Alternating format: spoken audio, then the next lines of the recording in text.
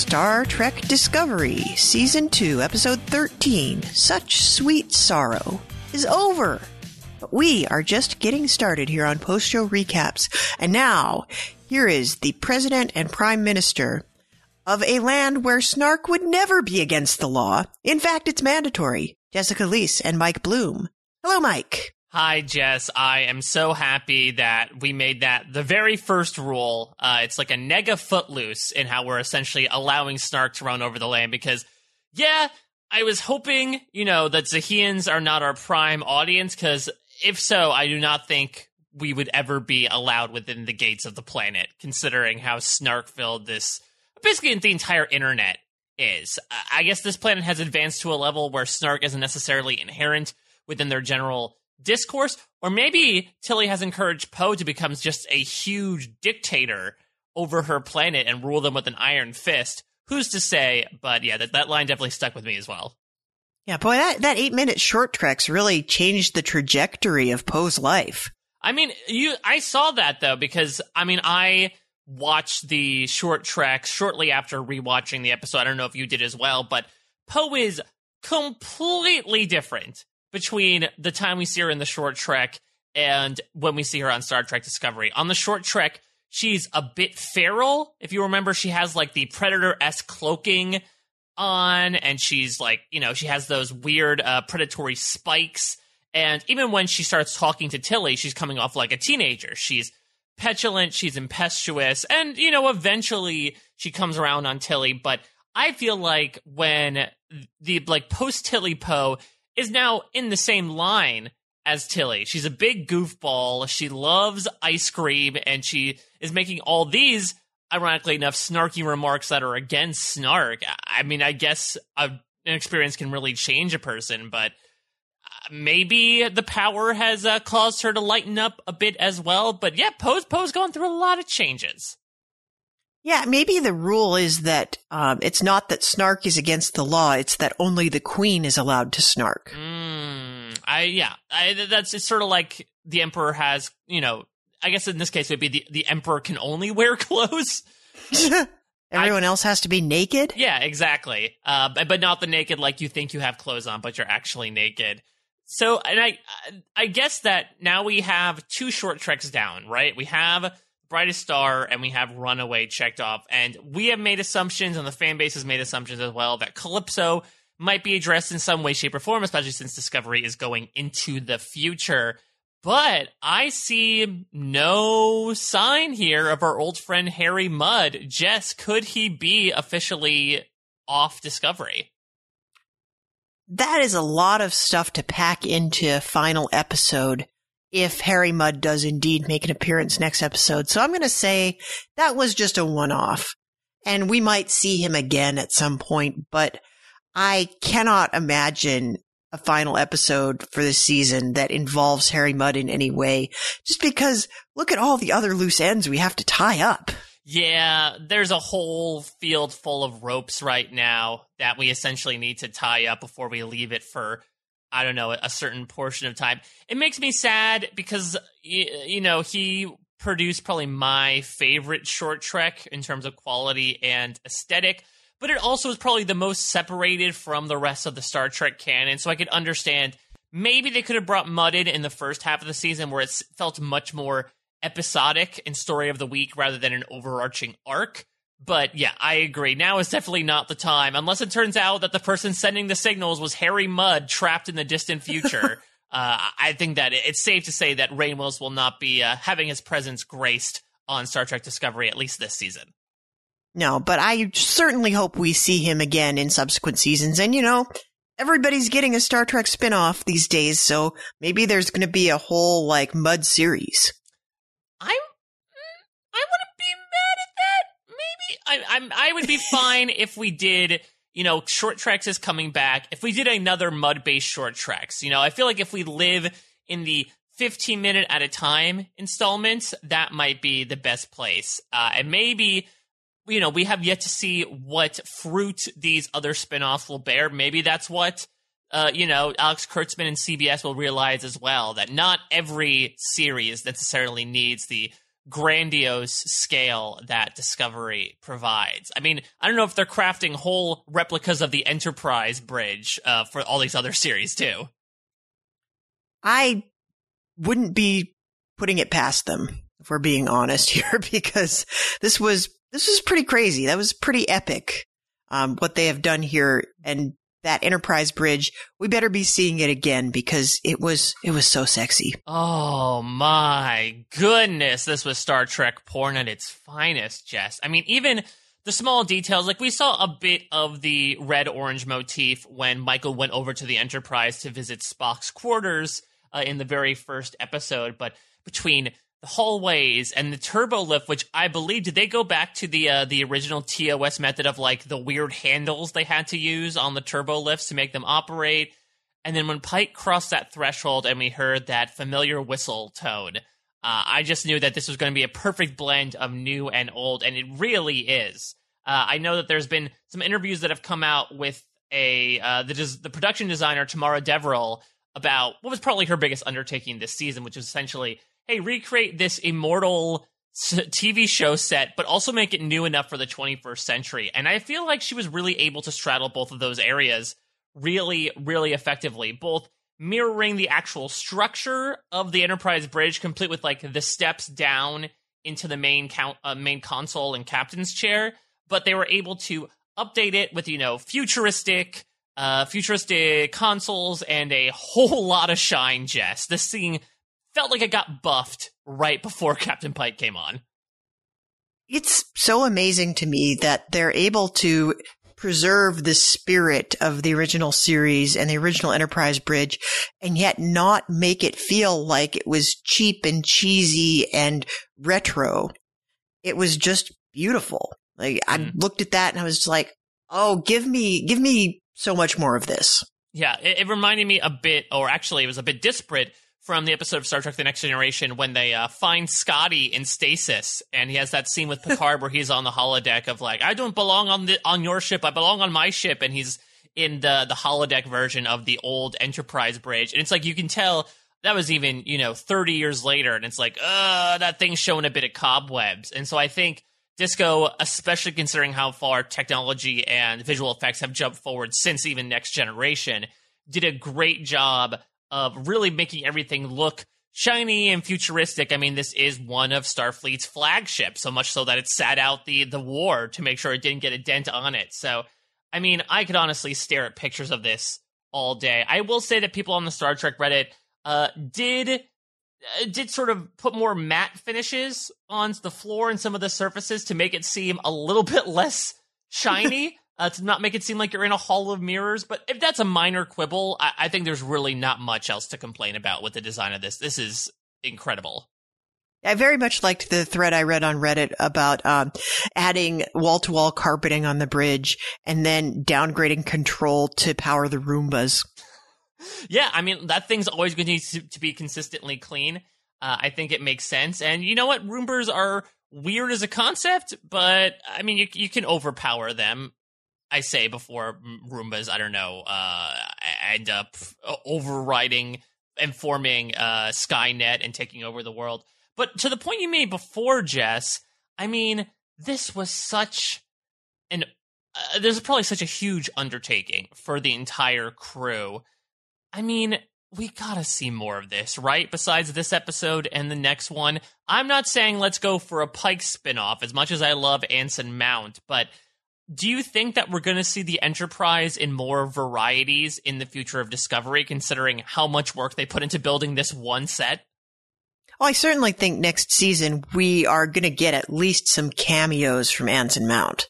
So he's been so tremendously popular, and the character is so well written, and I think it would be a shame. Also, it's a shame to cast Rebecca Romijn and have her show up for 5 minutes twice. Yeah. There's a universe they're building to some purpose, and I cannot imagine it's just going to hover out there in space and never show its face again. Yeah, I mean, I come from the world of theater where that was very much like, let's build these big grandiose sets that'll be used for a weekend and then get taken down, and, a bunch of plywood will get thrown into the shop for the next show. So I would hope that it doesn't end up getting scrapped in the future, because selfishly, that does mean more Captain Pike. And I will say, we're not saying completely goodbye to him in this episode, since he'll be in the next episode, but I honestly feel like Star Trek Discovery has garnered a lot of polarizing opinions, but I honestly feel like the great unifier, something that everyone who watches Star Trek Discovery can agree on, is that Anson Mount might be the best character in the first 2 seasons. And it's sad that we're going to lose him. It was officially confirmed a few weeks ago that him and Rebecca Romijn, who did not make her second appearance, so everyone kind of just scratched their head and said, okay, fine, number one's not going to be on the show anymore. But he officially confirmed he will not be back in a main character capacity for season 3. I think you make a good point about cameos, but it was nice to see number one back here, and she's into totally like exhibiting Pimp My Riding all the shuttlecraft aboard the Enterprise, with just outfitting it with all this weaponry while Captain Pike was farting around on Discovery. Yeah, well, I think that raises an interesting point that I definitely wanted to bring up, and maybe this might even be the main thesis statement of my podcast this week. This super sexy Enterprise is clearly supposed to distract us from the fact that not very much actually happened in this episode. This was a setting up the dominoes episode. We charged a suit. We made a plan. We said goodbye to everyone. The end. We really said goodbye to everyone. This was a very character-heavy episode, which was a bit different for Discovery, considering that it's weird to say it's not a very character-heavy show, but I think the structure is so inherent as opposed to other series in the franchise where it doesn't really focus so much on like, hey, here's an episode about what a character does in one day. This is more about how do the characters serve the plot and react to the actions around them. I completely agree with you, especially the way that it ended. I was like, okay, we're going to end on that. And people would be confused if you didn't know that this is part 1 of a 2-part finale. And the story behind this is that Star Trek Discovery Season 2 was actually supposed to be originally 13 episodes. And Such Sweet Sorrow was supposed to be one big finale, much like the season 1. Is somebody superstitious? Yeah, I mean, it could be. CBS was just like, if you could just do the production order from 12 to 14, that'd be ideal. But otherwise, we'll extend you out to 14. And so they decided, like, okay, great. This way we don't need to cut down, between the emotional stuff from the first half. And I'm assuming there's going to be a lot of plot and battle. If the next time on is any indication, there's going to be a lot of pew-pewing going on in the second half. But from that perspective, in a perfect world, they would have put this back to back as one big episode.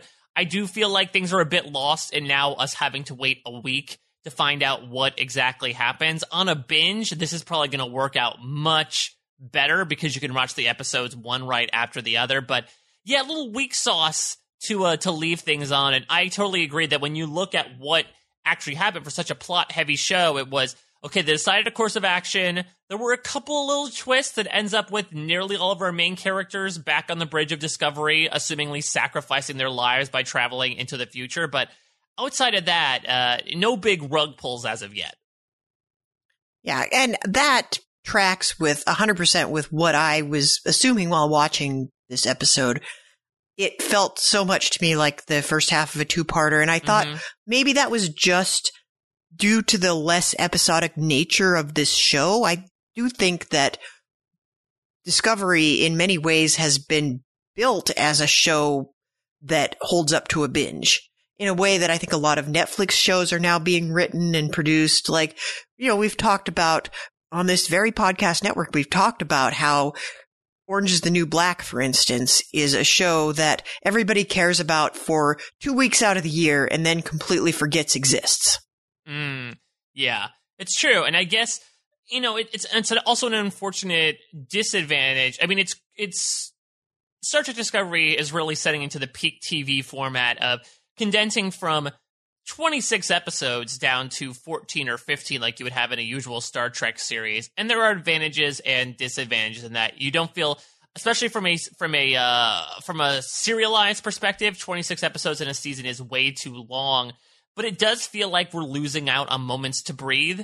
This felt like we were able to take big heaving breaths before we jump in, but it's something that, especially like I don't know about you, Jess, the end of the season completely snuck up on me. And maybe it's because the second half of the season was really go, go, go, go, go in particular, that it feels weird to really, almost hit free fall before we do one final push into the end of the season 2. Yeah, it was a very different way of storytelling from what I'm used to out of this show. Like, there was nothing truly bonkers. There was no, far out in left field fan theory that turns out to be 100% true. And they hit a couple of marks. Like, they actually leaned into a couple of things that we have joked about on this podcast, which I thought was great. Like, for instance, talking extensively about the fact that Michael Burnham is now resigning herself to getting into the time suit, going into the future, and leaving the signals, a la Bill and Ted. Yes, that is very true. I totally forgot that we referenced that. Yes. And I almost feel like some of it feels like it's fan servicey shout outs, but this episode was just, it felt to me like it's just sort of, if we had more episodes like this, like if we had maybe not a 26 episode season, but if we had 2 or 3 more episodes to play with and we were able to take some more breaths, this would feel a little bit less like hyperventilating. Yeah, exactly. Because then you just get yourself worked up. And it's one of those things, the Pike final speech to the crew. First off, very Wizard of Oz. Basically like, Saru Crow, I'll miss you most of all, basically. But it reminded me a bit of my quibbles with the Arium stuff earlier on in the season, which is, he goes around and he's like, yes, Detmer and Owe and Reese. Oh, how could I forget you? And I kind of wish maybe if they added 2 or 3 more episodes, we wouldn't necessarily get to know more about these characters. But I will say what's lacking for me right now, I feel like our main cast of 5 or 6 characters are fantastic. They come from such different backgrounds. They approach things so differently. They have such unique worldviews, and the show's done a great job with that. But there's still a bunch of randos. And I understand what the show's trying to do in really having Pike call them out for what they do as characters and who they are and what they mean to him. But I'm still sort of saying, who are they? I don't know if Discovery Season 3 is going to bring it up, but I do wonder if they have more time to marinate, to your point. That's what Next Generation was able to do with Chief O'Brien, for example, that was able to segue him into going onto Deep Space Nine. I would hope that in the future we get at least a little bit of stuff from your Detmers and your Reeses. Now that Commander Nan's on board as the tactical officer, maybe we'll get some more stuff from her. That's sort of maybe number 1 on my wish list for Season 3. And I just think that as powerful and emotional as they were going for with Pike's speech to his crew at the very end, it fell a little flat for those reasons. Well, yeah, that and the recorded messages also fell flat for that same reason. And I think this was something I did want to talk about. Like, are these family farewell scenes and this, impassioned Pike addressing each individual member of the crew, is that really earned based on the amount of information we've been given about the B-cast? And I would argue no. And I'm not sure. I think maybe the difference is that we don't have those extra episodes to play around in. So we have focused so much on the trajectory of Michael Burnham that we don't have time to organically get to know anybody who's not Michael Burnham. I mean, so we would be watching, you can name 4 or 5 B cast members. Like, you've got Barclay on Next Gen, who gets a couple of his own episodes, but we really don't see much of him. And you get characters like Lita and Rom, and even the guy, Enrique, the guy that was friends with O'Brien, that had 3 episodes where he had 4 lines apiece and then he died and you felt really bad about it. Yeah, exactly. And I wonder if, I don't know if it's actually, it might not be a thing about airtime as well, because Jet Reno, this is the 4th episode she's been in, and she's already, in my mind, an infinitely more interesting character than anybody on the bridge, just because of the unique perspective that she brings in and how we'll see her involvement as well. We wonder why the signals happened, and I'm becoming more and more convinced, Jess, that the first signal was just to pick up Jet Reno, because it seems like from her handling the time crystal, she has a larger involvement in all of this. And yeah, I see your point about the basically back in the Survivor OG days when they would leave messages on a Sprint phone to give to their loved ones in the game. That's what this really felt like. It was cool to see people's families, especially even like Stamets. I didn't realize he had a sister. I want to know who Tazzy is for Detmer. But and we have. Do you though, Mike? Do you really? This sounds like an interesting nickname. And of course, it was also a nice callback to Runaway as well, with Tilly having even an awkward one-sided conversation to her mother, who it's clear they don't see eye to eye. But the thing that I feel like I have a minor quibble with is that with these characters, between this and the speech, the show is doing a lot of telling to sort of catch us up on why these characters are important. And I would love the show. I would love the show to show. And maybe we'll get it next time. It seems like they are going to be in for a lot of flying across the bridge soon to come, if the crystal is to be believed. But yeah, I think that it's cool to get some development from them. What did you make of their decision? The sort of like I'm Spartacus moment where Tilly brings Michael to a good group of them who said, yeah, we're all going to go into the future with you, even if it means, possibly leaving this time behind forever. I loved that. Like, I thought that was maybe one of the only real moments we've gotten where it hasn't been like, now you must know everything about this character and who they are, and we're going to just dump all this information on you. This felt a little more organic, and I think certainly in other Star Trek series, if a moment like that occurred, and it would be like Riker and Data and Geordi all standing there in a row, and we'd be like, oh, so it's all of the A-plot people, and like, where are the randos? And here we had some randos, and we even gave the randos lines, and I think that was okay. That was good. And I feel like I need more of like, more seamless integration in that manner, because I think characters that would volunteer for a duty like this, it says a lot about who they are as a character, and immediately off the bat, you know a little bit more about them just by virtue of the fact that they're there doing that thing. I do agree that I think that speaks towards the decision that Pike made in the last episode, which we both talked about was so powerful, about how Starfleet is about sacrifice and the needs of the many outweighing the needs of the few. So I could understand why they did it. I mean, from a story perspective, I thought it could have been more fun to have Michael go by herself, or I thought, Jess, one particular person would have been the prime person to drive a ship into the future with a very small chance of coming back. But that one person, ironically enough, was the one person who stayed behind. Yeah, that makes a lot of sense. But again, I think there's an element of self-sacrifice in there. I think Ash Tyler would very much like to be on this ship, on this mission with everybody, but he recognizes that he has a unique duty to Section 31 and to Starfleet. Yeah, though I do wonder, like, could he have just sent Georgiou back in his place? I don't know. I just feel like I felt bad for these people's families. Maybe that's me being overly sympathetic. And like Saru said, when they made a commitment to Starfleet, their families understood that maybe this meant them possibly losing their life in the line of duty. This is a very odd line of duty, but I guess it falls under that category. But I feel bad that they would just never see them again. This is callous to say, does Ash Tyler really have anybody besides Michael Burnham? L'Rell said, we cool. The Sun said, I'm cool. Let me be, and I'll be an old man by the next time you see me. Like, he's a total loner. I feel like he could totally go on this quasi-suicide mission, and people would respect it. Yeah, I think I would have respected it, but I think his greater duty is not even just to Starfleet, but to Section 31, because he's like the only good guy left in Section 31. It's like him and Georgiou.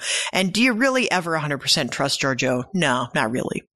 Yeah, she doesn't like ice cream, so I really can't trust her. Yeah, well, it could be one of those things, and I wish that they had lampshaded this a little bit harder, like, oh, we don't have ice cream in the Prime universe. We eat from the hollowed out skull of a Kelpian. Yeah, exactly. Like, oh, wait, you guys don't put radishes on your ice cream? Oh, gross. Like, how do you eat this without radishes on it? Oh my God. No, it's a true mirror universe because they don't eat ice cream. They only eat froyo. That's the only accessible option. Oh, or maybe like ice cream is like the thing that the hashtag basic girls eat. Or maybe it's only Dippin' Dots. Oh God. That's the worst. That's the darkest timeline, Mike. It's the ice cream of the future, Jess, for a reason. Oh God. That's grim.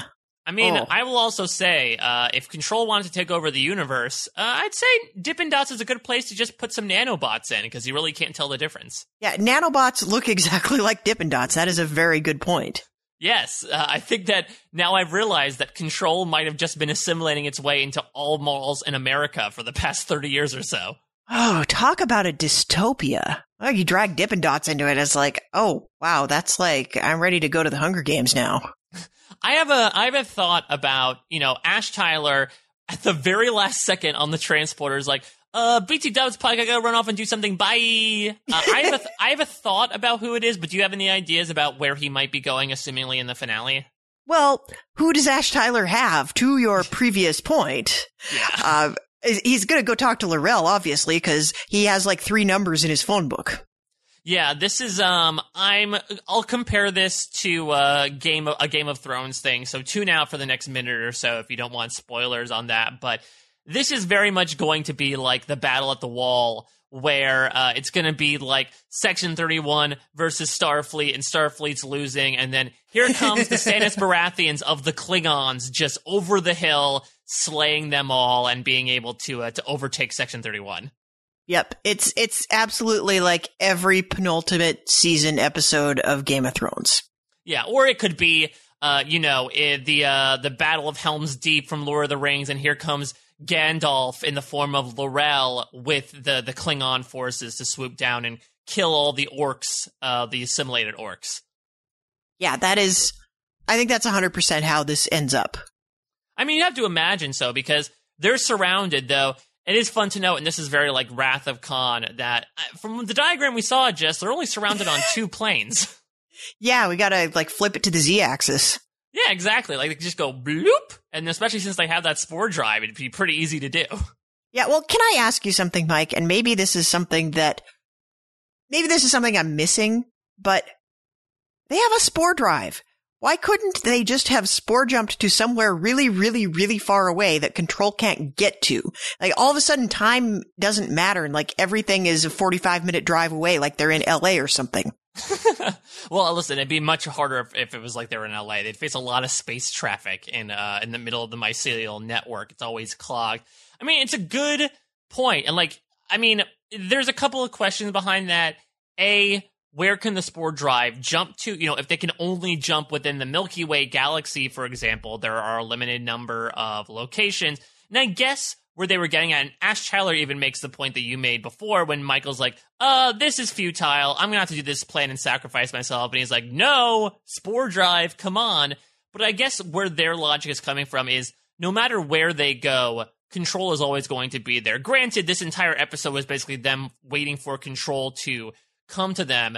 And I think at this point they said there's more power in turning around right now and facing our enemies than to just keep running, keep possibly depleting our resources to get to a point where they could corner us. And maybe at that point they will have taken over all of Starfleet. Our subspace communications are already disabled.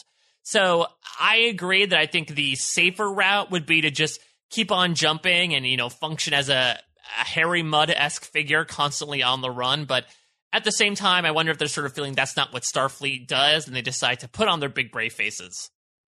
Yeah, that makes some sense. And the other thing that I guess I would liken this to is sort of like if the Enterprise disappears and runs away from the Borg, then the Borg just assimilates everybody. And so they have to face the Borg and battle them. So it's kind of the same deal. It's like the longer you give Control, like the further you run from Control, the more time you give them to get more powerful. Yeah, that totally makes sense as well. That, they've already taken over Section 31. It seems like, as Control alluded to beforehand, with Leland, they have the ability to assimilate themselves into the heads of Starfleet, and that can promptly disseminate out basically everywhere. This would be a way to, promptly cut off the limb before it gets too gangrenous, though it seems like they're going to have to need a little bit of help, and they also are depending on what the Enterprise basically holding them off for now while Discovery goes through this pretty ridiculous plan. Yeah, but that's all they got left is ridiculous plans. Yeah, that's true. It actually has been, for as much as people talk about, modern day TV is like, well, their mission succeeds at the end of every episode. Discovery's coming off a string of failures, it seems, between, losing Gabrielle Burnham, the time crystal getting destroyed, them basically losing all of Section 31 to Control. They desperately need a win, so much so that they come up with this crazy idea where Michael Burnham is going to, since apparently this time suit is just basically coded to the Burnham DNA, she's going to get in the suit and basically serve as bait for Discovery to lead it into the future. And hopefully it'll be at a time where Control can't get to it. And since they can't destroy it, it'll just sort of hang forever. And Michael Burnham might as well if she doesn't find a way to get back. Yeah, but you have to think, just because we are coming up on the last episode of the season, the fact that we have, 45 to 55 minutes to tie this all together, you have to imagine it's going to succeed and they're going to find a way around all of these impossible other things. It almost saps the tension from it for me, because I know that they're going to end up okay at the end of the next episode, but the only tension left is in how they're going to get there and do that. Well, on that note, I will say that I agree. I think they're going to be able to evade Control for now. But I wonder if the big twist, the big bonkers thing that you're waiting for at the end of the season is that they go into the future, but they can't come back. And that could be talking about untied knots, that could be a really interesting way for the show to sort of have its cake and eat it too, by saying, hey, we were able to embrace the original series canon, but we don't want it to be too tied into that. So we're going to put Discovery now and set it in the very, very distant future, as it's a little bit of Voyager-esque as it tries to basically find its way back home. And then we'll be able to promptly tie up that canon and say, okay, that's done. Now we're dealing with a completely different time with a completely different ship. Oh, I totally love that. I think it would be great even if they just spent the whole next season in the future. But I think it's great if they can't ever get back, because that ensures that the timeline we know stays pretty intact without having to retcon everything. It really takes away the challenge of that particular storytelling device. And it also helps explain away why all of this technology looks so much better than stuff that happens 200 years from now on their timeline. Yeah. We can be futuristic and have it not feel like TNG is a downgrade, because we're far in the future from that. And we have new people to meet. We don't know, where is Starfleet? What is everything like in the future? Who are you going to run into out there? There are so many big question marks that you could answer, and a lot of fun you could have in that universe. Yeah, I think the upsides greatly overweigh the downsides, which the only downside is that you don't get fun little Easter eggs from the original series, like we even saw in this episode, as we mentioned before. But it really could be a lot of fun. This show is a lot focused around mysteries. They could solve mysteries of, what does the universe look like now, especially if they change the timeline. I think it could be a new way to put these characters in situations. You are trimming the cast down a little bit. There's not going to be random people coming in through shuttlecraft. So I think that could be a way to really focus on our core ensemble. And it's something that Star Trek hasn't really done before. They haven't really approached the distant future and what that looks like. And that also ties up the nice plot hole of, if this spore drive was such a big thing, why didn't it exist in any other Star Trek series? Well, because the only ship that had the spore drive in it is now thousands of years in the future. Yeah, and I think no matter what happens in the next episode, I think it puts a period on the end of the sentence that is the spore drive. I think we figure out one way or another, I think we take the ship out of the equation.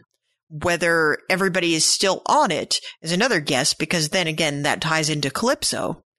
But I think we have to say, okay, we don't have spore drives anywhere else because something happened to that ship, whether it got shipped off into the future and disappeared forever or something else.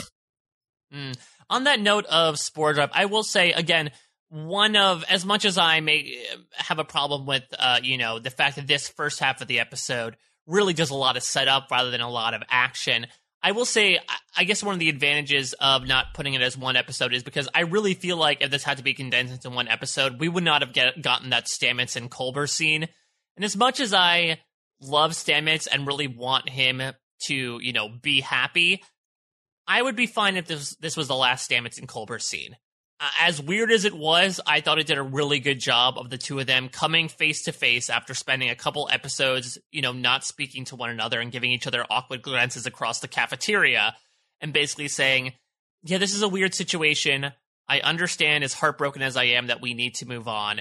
And I mean, assuming that Q actually moved on to the Enterprise, even though we didn't see it, it seems like they might be done for good. Oh, but I'm so tired of this prolonged breakup. I feel like we haven't made any progress on it. Like, we haven't moved emotionally from that very moment when Colbert comes back. I feel like we haven't progressed beyond that at any point this season. We just keep rehashing the same scenes over and over again, where they talk to each other and it's like, oh, we're kind of supposed to make it work. And Stamets is like, I really want to make it work. And Colbert's like, but I'm not that guy anymore. And we've had the same conversation so many times. I can't imagine we're done with it yet. I think we've got to and of course, I did spoil myself a little bit, noting that Wilson Cruz is supposed to be back next season. So I don't see a way in which he doesn't somehow find himself back on that ship before they go into the future. Maybe it's his relative in the future. Maybe it's just that Wilson Cruz is always going to pop up in some sort of weird, unconventional way. But, I mean, on your note, I felt like this scene was emotional, as they say, forward motion. As you said, Stamets was sort of in this weird period where he really was mourning the loss of his relationship, and why can't it just go back to the way it was? And I think he was able to come to the unfortunate conclusion that it's not going to be the way it was. I need to move on. Can I say there was a lot of character development on Colbert's part? Not necessarily. It is kind of weird that we saw Jen Reno tell him, like, hey, you know what? People like us, need people like them.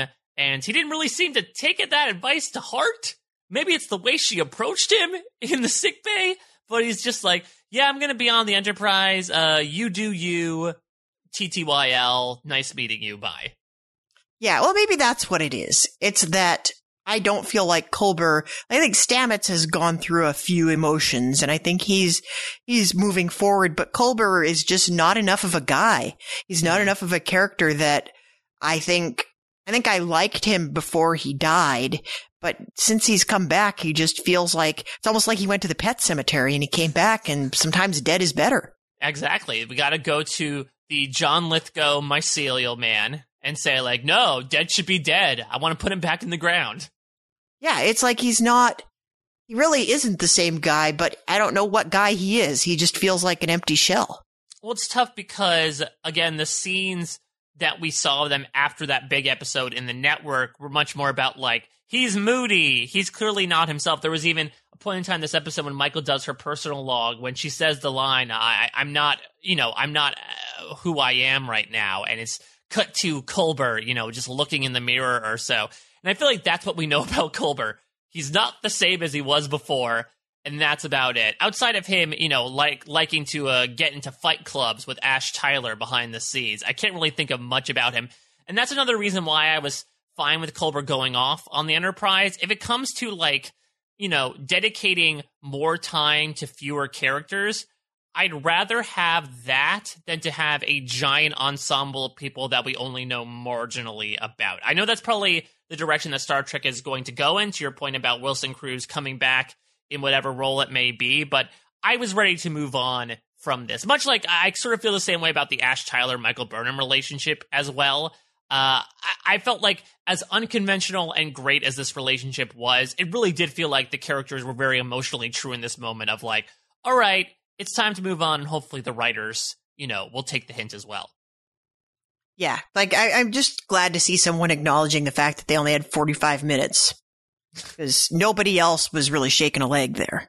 Yeah, it does seem that there was a lot of people rushing around. Tilly was grabbing her snow globes. Michael Burnham's just sauntering around and, pontificating on everything.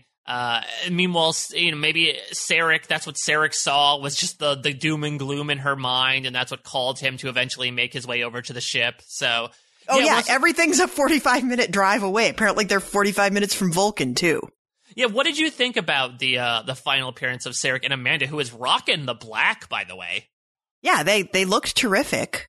And I thought it was a very emotionally powerful conversation, although I didn't quite buy that it's like, oh yeah, Spock doesn't want to talk to you, so that's why Spock is not here in the scene. I felt like they needed to try for some closure with Spock as well. So that was a little strange to me. And it was also a little strange. They just sort of hopped in their shuttle and got there before the Enterprise and before Control.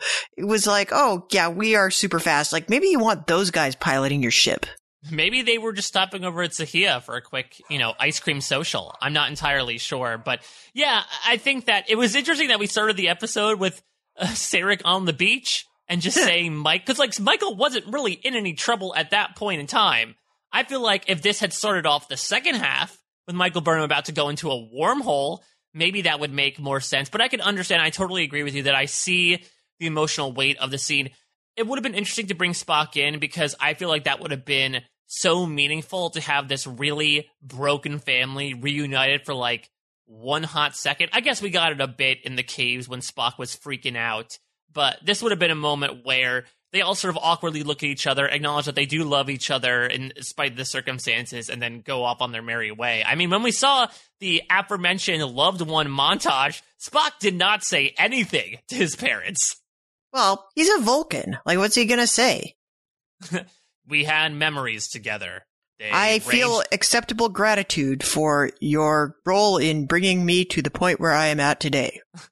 You may rent my room out to anyone who might come by.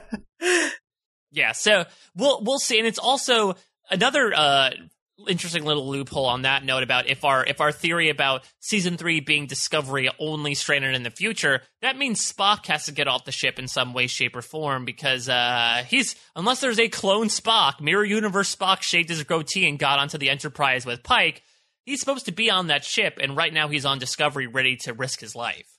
Yeah, I'm pretty sure Spock gets off the ship somehow. Yeah, I know there's a big theory out there how, when Reno grabs the crystal, she sees an undetonated torpedo stuck in the Enterprise's hull. People are convinced that Spock is in that torpedo for some reason. The Spock-pedo is a thing, apparently. What did you make, by the way, of the crystal, mystic crystal revelations with, we saw it a bit ago with Pike. With Michael and Jet grabbing the crystal, is it sort of like, is it the Pike rules that was given to him last episode that, like, no matter what, they can't change this future? It's going to happen no matter what?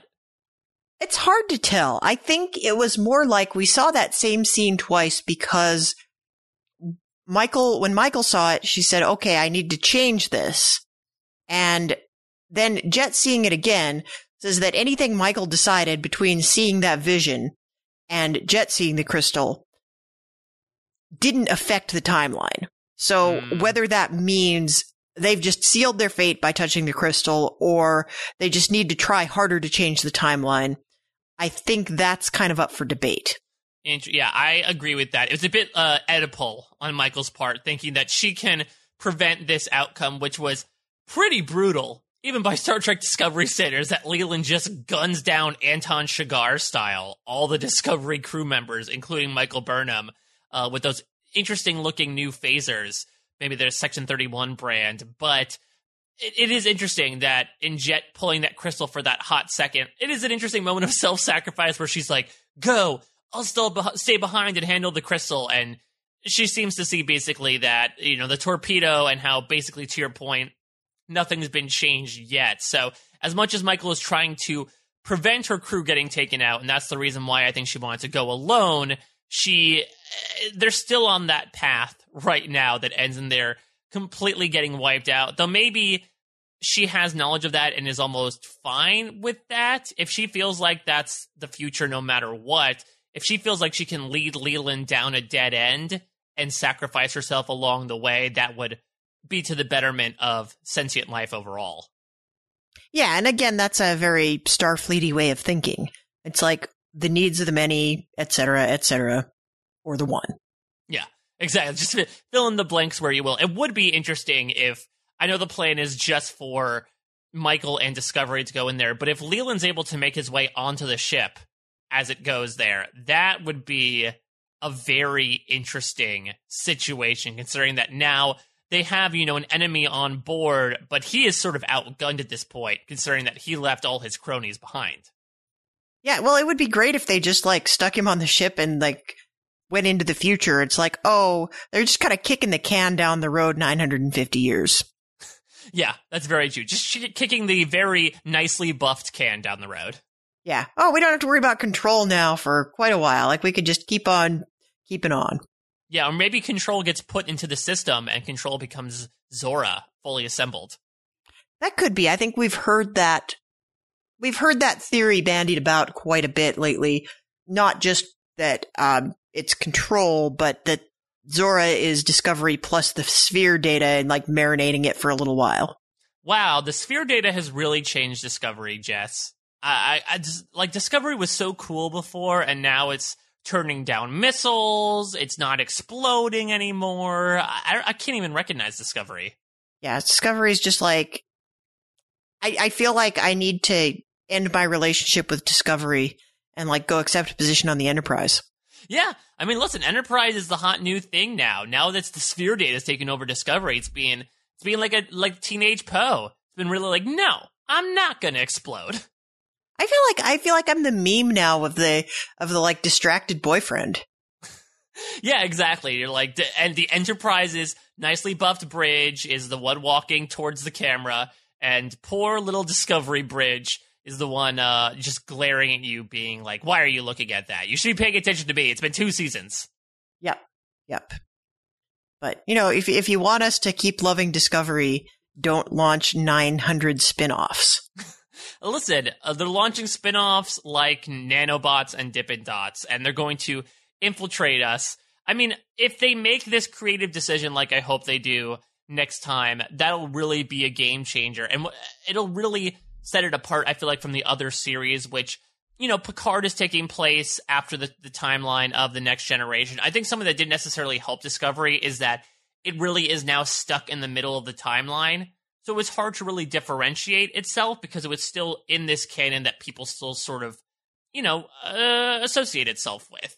And it has benefits and drawbacks to that. But I think setting it off on its entirely new course, considering how it's an entirely new show, tone-wise and structure-wise, would make a lot of sense. And as much as we lampoon these, we shall see what's to come with these. I'm excited for it. Though, of course, that also brings up the loophole of how are they going to get Giorgio back to lead this new Section 31 spinoff, unless it's about Giorgio rebuilding Section 31 in the distant future. Maybe the episode next week starts with some reason to get both Giorgio and Spock off of the ship and off to their respective other parts of the Star Trek universe. Maybe they go together. That would be interesting. Maybe she found a new partner instead of Ash Tyler. It's now another brother in arms in Spock. That would be interesting. I mean, I did note that in Michael's worst-case scenario vision, Giorgio was there, because Michael tried to grab Giorgio's pisto to kill Leland to no avail, but maybe that's another thing that really sets the timeline off from what Jet Reno is seeing right now, as Giorgio decides to get off. I mean, I thought it was interesting that she stuck around, too, considering how interested she is in taking Leland to the end of the universe and watching the nanobots leave his skin piece by piece. You'd think she'd want to be around for that. Yeah, or maybe she's hoping somebody will just shoot a good video.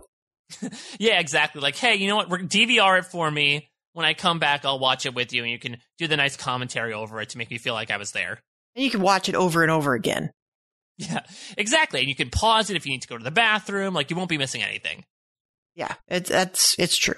But yeah, I think there is a point where I think we get them off the ship, because if we don't get them off the ship, there's a lot of question marks around that. Maybe the other Giorgio comes back. I don't know.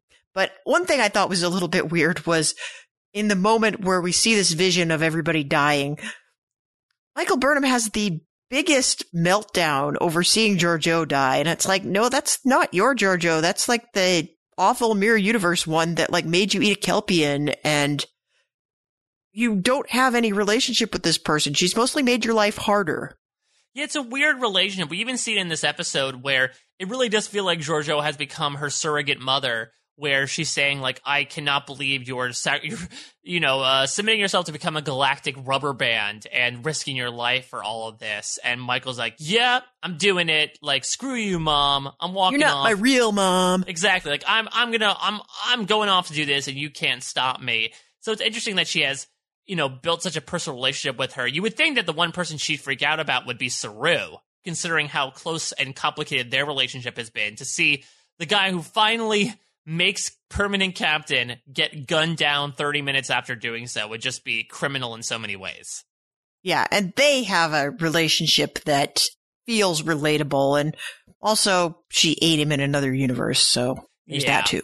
Once you eat someone in another universe, you feel really tied in. Speaking of Saru, he has Serana's knife. Do we feel like that's Chekhov's knife, Jess? Do you feel like it's going to be used in some way, shape, or form next episode? Well, given everything that has happened to Saru this season, given like how he gives 0 Fs, given like he's about to become the captain, he's gonna stab somebody real good with that knife. I'm really excited for it. I loved in the Kaminar episode when Saru was badass with his little spikes. Like, I want to see more Doug Jones fighting scenes because they must be fantastic to watch, and considering what post-Vahare Saru is like, I feel like it's totally in character. It's going to be like watching that scene at the end of Game of Death where Bruce Lee fights Kareem Abdul-Jabbar. Yeah, basically, it's all gangly and ganglia. But I think it's going to come out in some way, shape, or form. Hopefully, it doesn't mean that Saru gets stabbed with his own sister's knife. I feel like that might be less Star Trek and more Game of Thronesy. But I feel like it's coming out in some way, shape, or form next time. And it'd be fun as well to use the super naturalistic primal knife to destroy, the advanced piece of technology that might be Control.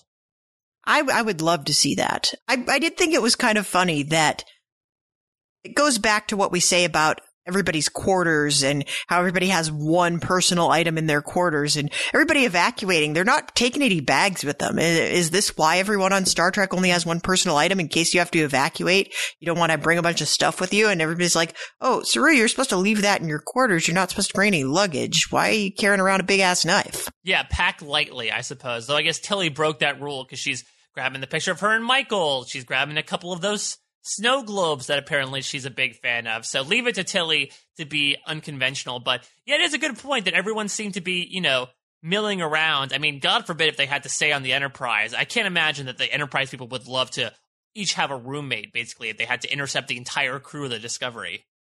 Yeah, it's like all of a sudden you've got this roommate and she's got all these snow globes. And although it's funny, this is, again, speaks to the evolution of Tilly, and I choose to believe that this is the character evolving in an organic way. But Tilly of the first season, first few episodes, was deeply weird and had no social game. And now it's like, oh, she made besties with this one random person who stowed away on the ship a couple months back and conveniently forgot to mention it to anybody, and now it's like Tilly's magical powers of friendship are going to save the whole galaxy.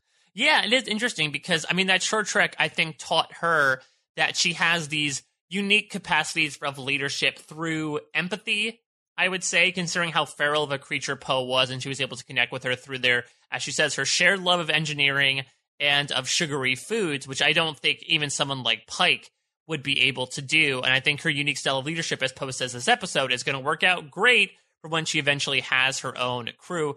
So that does, I think, form character growth. I think her even talking to her mom and saying, I don't know if you'll be proud of me, but I'm proud of me, is a far cry from the super awkward snoring girl that we saw in the first few episodes of Star Trek Discovery. It's also a really interesting thing where I feel like in the past, captains and ensigns have had very interesting relationships given, the hierarchy of things. I think, unfortunately, due to this rotating cast of captains, we haven't really gotten that. But it's always fun to have Tilly sort of poke her head around the corner and interrupt things. The sort of open-closed conversations that go on the bridge when she has knowledge of something that would be of use. Yeah, it's a very interesting role, and I think it's better done than, for instance, like a lot of how we handled Wesley Crusher in the same capacity. Yeah, well, Wesley Crusher would be like, I have this idea. Like, Wesley Crusher, especially in the first couple seasons, would have snuck away to the transporter room and beamed Poe up himself, and then just brought him aboard without actually saying anything. Tilly, at least, has the etiquette to present the idea to the captain. And for what it's worth, except for that whole May incident where she ended up accidentally yelling at Pike, she's been, batting 1,000 when it comes to presenting her ideas to the upper management. Yeah, she's definitely got better ideas than Georgiou. Yes, who just said, hey, you know what? Let's blow up a supernova. Let's invoke a supernova and put millions of lives, basically wipe out planets of people just to help our plan along. She's basically going to Alderaan the crap out of them. I mean, it's also interesting that they have to know that this is not the real Emperor Georgiou, right? Because there's not even a trace of the old Philippe Georgiou left. They'd be like, wow, retirement has really done a number on you. You're very bloodthirsty. Yeah, did your ganglia fall off too? Yeah, exactly. Like, what was your Vihari, and where were those ganglia? Do I necessarily want to know that? But yeah, she totally has a complete attitude shift, but I do love the writing of her, particularly in this episode. Again, a fun little lampshading moment where she is viscerally disgusted by the orange motif on the Enterprise. Yeah, she is a lot of fun. But I do think like everybody around her has to know that she is not, she's deeply weird. Like, she's got to be, something's not right with her. And I did like the exchange that she has with Pike. She's like, I'm from your mirror universe. And he's like, oh yeah, I don't know what you're talking about. Wink. Yeah, I love that exchange because, again, it's quintessential Pike. And again, even though it's not the last thing we'll see him do, it was, if we could say that was a rap on Anson Mount, it totally makes sense. It's very, like, swoony and sarcastic, but also very cocksure at the same time. So I guess, are we inferring from that, do we think Michael told him off camera? Do you think he just inferred it based on the way she was behaving? Like, when do we think that Pike found out about her true origin? I feel like Pike is so cool. It's like he didn't have to learn it. He just sort of knew it, which is a little bit off-putting from a writing standpoint, but I guess it makes sense for the character. He's just sort of above all of that, like having to learn things and acquire knowledge. Well, I guess also the question is, so he got briefed by Cornwell and Starfleet about what happened to Lorca, or just Lorca as a person before coming aboard Discovery, right? Depending on his level of access, do we think Cornwell could have told him about the true nature of Lorca, which made him realize that there was a mirror universe? That could be. And the mirror universe doesn't seem like a thing that most people would randomly, it's not a conclusion most people would randomly come to. Like, they're not even supposed to know the mirror universe exists, are they? Yeah, I mean, there are no, like, conspiracy theorists on YouTube in the 23rd century talking about how there must be a mirror universe. Like, the only people that knew are the Discovery crew, the heads of Starfleet, considering how they utilized Georgiou in the season 1 finale, and the poor deceased crew of the ship that switched places with, mirror Lorcas. Oh, that's rough. Feel bad for them. Yeah, so I think that maybe that could have happened, or maybe to your point, he's just observational enough. But I do believe, was that a callback to the first, was it to Mirror Mirror from Star Trek TOS as well? I believe there's like an exchange where they say like, oh, we never had, this conversation never happened. And Kirk says, what conversation? Like, it feels very much on that note of, okay, it's a little, the mirror universe is under the table. We don't make mention of it in person. Yeah, I think that's what it's supposed to be giving a nod to, for sure. Mm-hmm. So I guess, I cannot believe the finale is next week, especially the way that we leave things. I mean, it really looks like it's just going to be a battle-heavy episode of Discovery before Michael and Discovery go through the wormhole, and then God knows what happens. If they pull a Lost, though, and she goes through the wormhole and that's the end of the episode, I do not know how I'm going to feel about that. Man, that's like a Walking Dead finale. Yeah, exactly. Or it would turn out that, like, Spock had died, but because he hid under a shuttlecraft, he was able to actually become alive, only to die, like, 2 seasons later. Something like that. But I think we have to imagine there's going to be some kind of cliffhanger tacked onto the end of this episode. And I think it is fair to note all of the old school TNG fans that said we had to wait 4 months after Riker instructed the ship to fire on the Borg. Yeah. I mean, that will still forever and always be the biggest real-time cliffhanger, one might say, in television history, considering the circumstances behind it.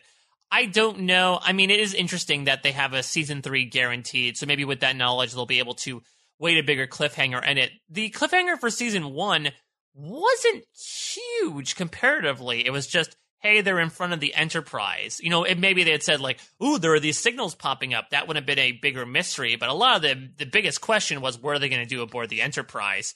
I wonder if they're going to create one big sort of image to finish off the season, or if, to your point, they really are going to say, like, okay, we're turning the page into a new chapter, and that's really going to leave it at a moment of everyone sort of maybe in a moment of peril, or just completely looking into the precipice of a new adventure. Yeah, I think they liked that tone of like, here's the next thing up on the horizon. We're just going to set it there. We don't want to make you like go crazy thinking about what's going to happen, but we want to get you excited. So I think putting the Enterprise at the end of last season was a really great way to do that. So I want something that big and that cool, but I need closure on this before I get that. So we don't know how far into the future that they might jump right now.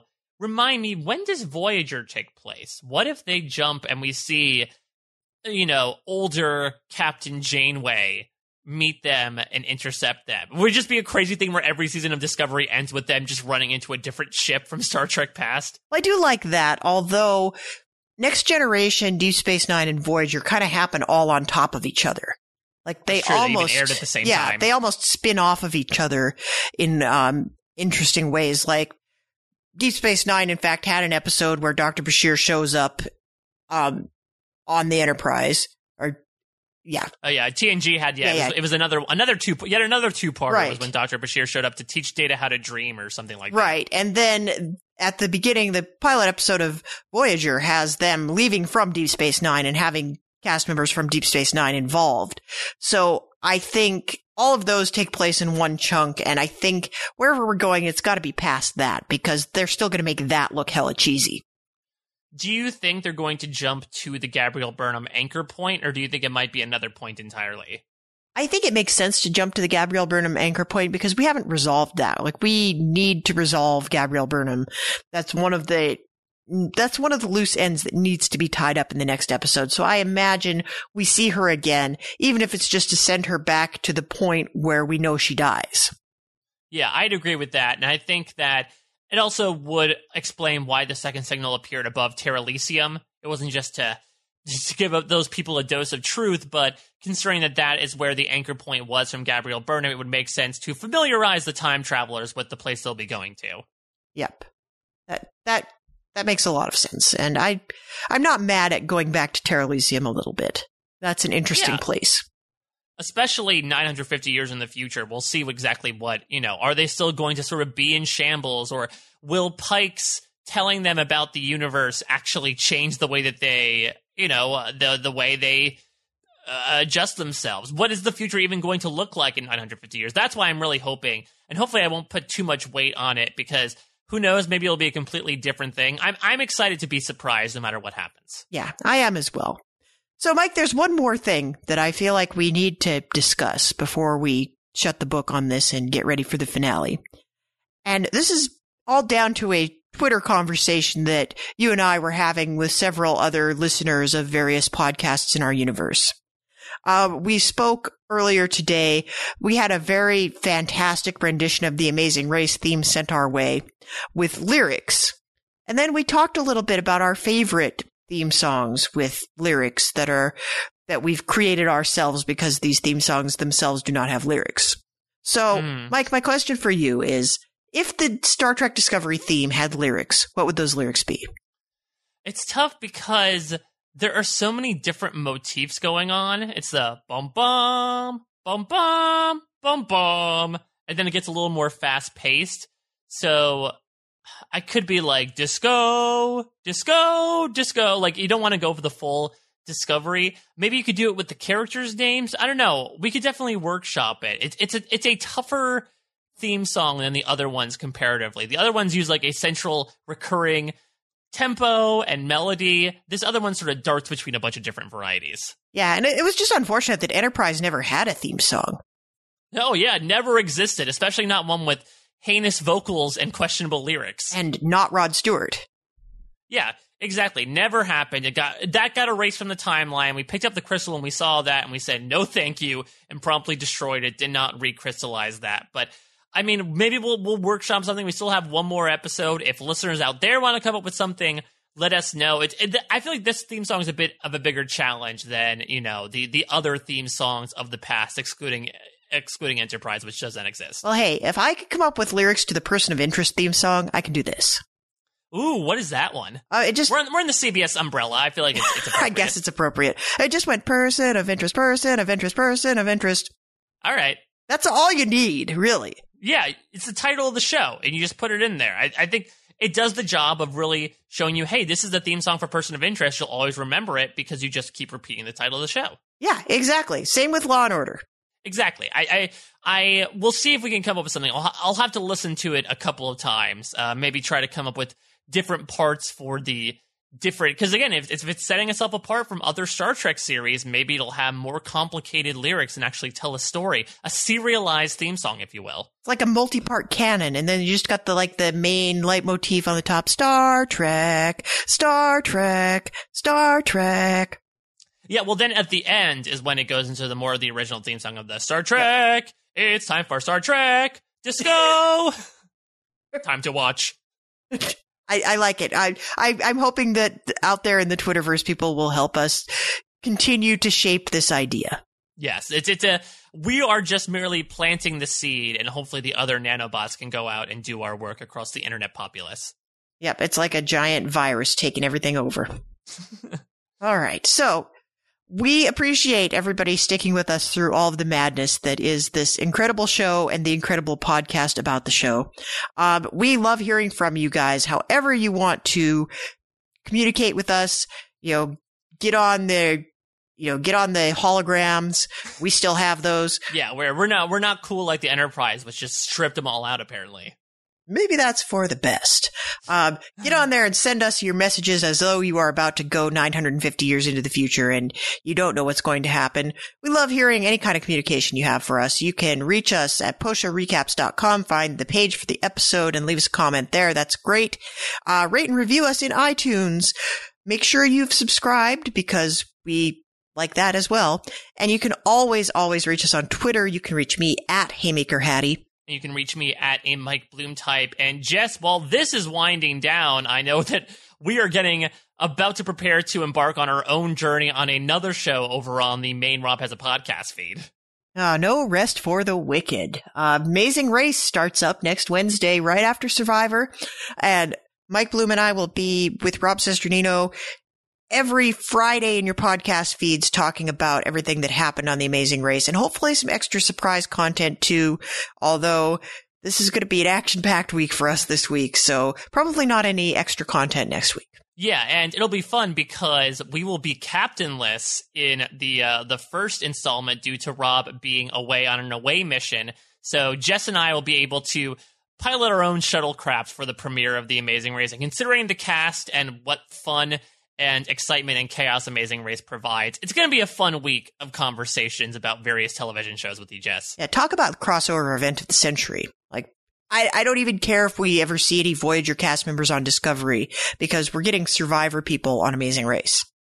Yeah, then we might need to do a podcast then over, depending on how long the off-season lasts, of Star Trek Amazing Race. If we put Next Generation versus Voyager versus Enterprise versus Discovery, who's going to reign supreme? Hey, I did Amazing Race of Thrones once upon a time, and that was a lot of fun. And then it turned out that the very worst people won, which is about how Amazing Race usually goes. So I guess that tracks. And of course, Game of Thrones is coming back this week, and Rob and Josh will be covering that on post-show recaps. It's going to be very, very fun.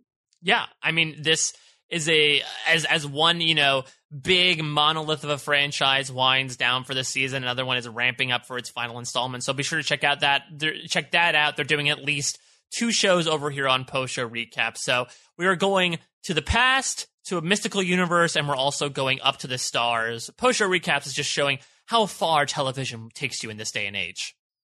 Right. It will take us far into the future. Get on your time suits and jump ahead, and no matter where you are, there'll probably still be some podcasts in your feed you haven't listened to yet. And Dippin' Dots. Oh, Dippin' Dots. That's the worst. So on that horrible note, we will see you all back here next week for the finale. Thank you all for listening, and have a great night.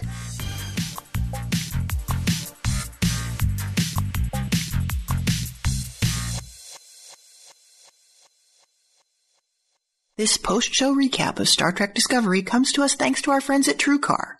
Every car comes with its share of stories. That ding in your bumper when you nervously picked up a first date. The luxury package you got after a big promotion. The giant cube of salvage that contained only your ship and none of the robotic squid probe you picked up from the time rift. Or the mileage you saved by riding your bike all summer. While you can't put a price tag on your stories, now with TrueCar you can at least find out what your car's worth when it's time to sell or trade it in. Just go to TrueCar, simply enter your license plate number, and watch how your car's details pop up. Then answer a few questions. Navigation and moonroof? Watch as they bump up your value. High mileage? You already knew it was going to cost you, but now you know how much it dings your wallet so you can plan ahead. Once you're finished, you'll get a true cash offer sent in minutes, which you could take to a local certified dealer to cash out or trade in. So when you're ready to experience a better way to sell or trade in your car, check out TrueCar today. True cash offer not available in all areas.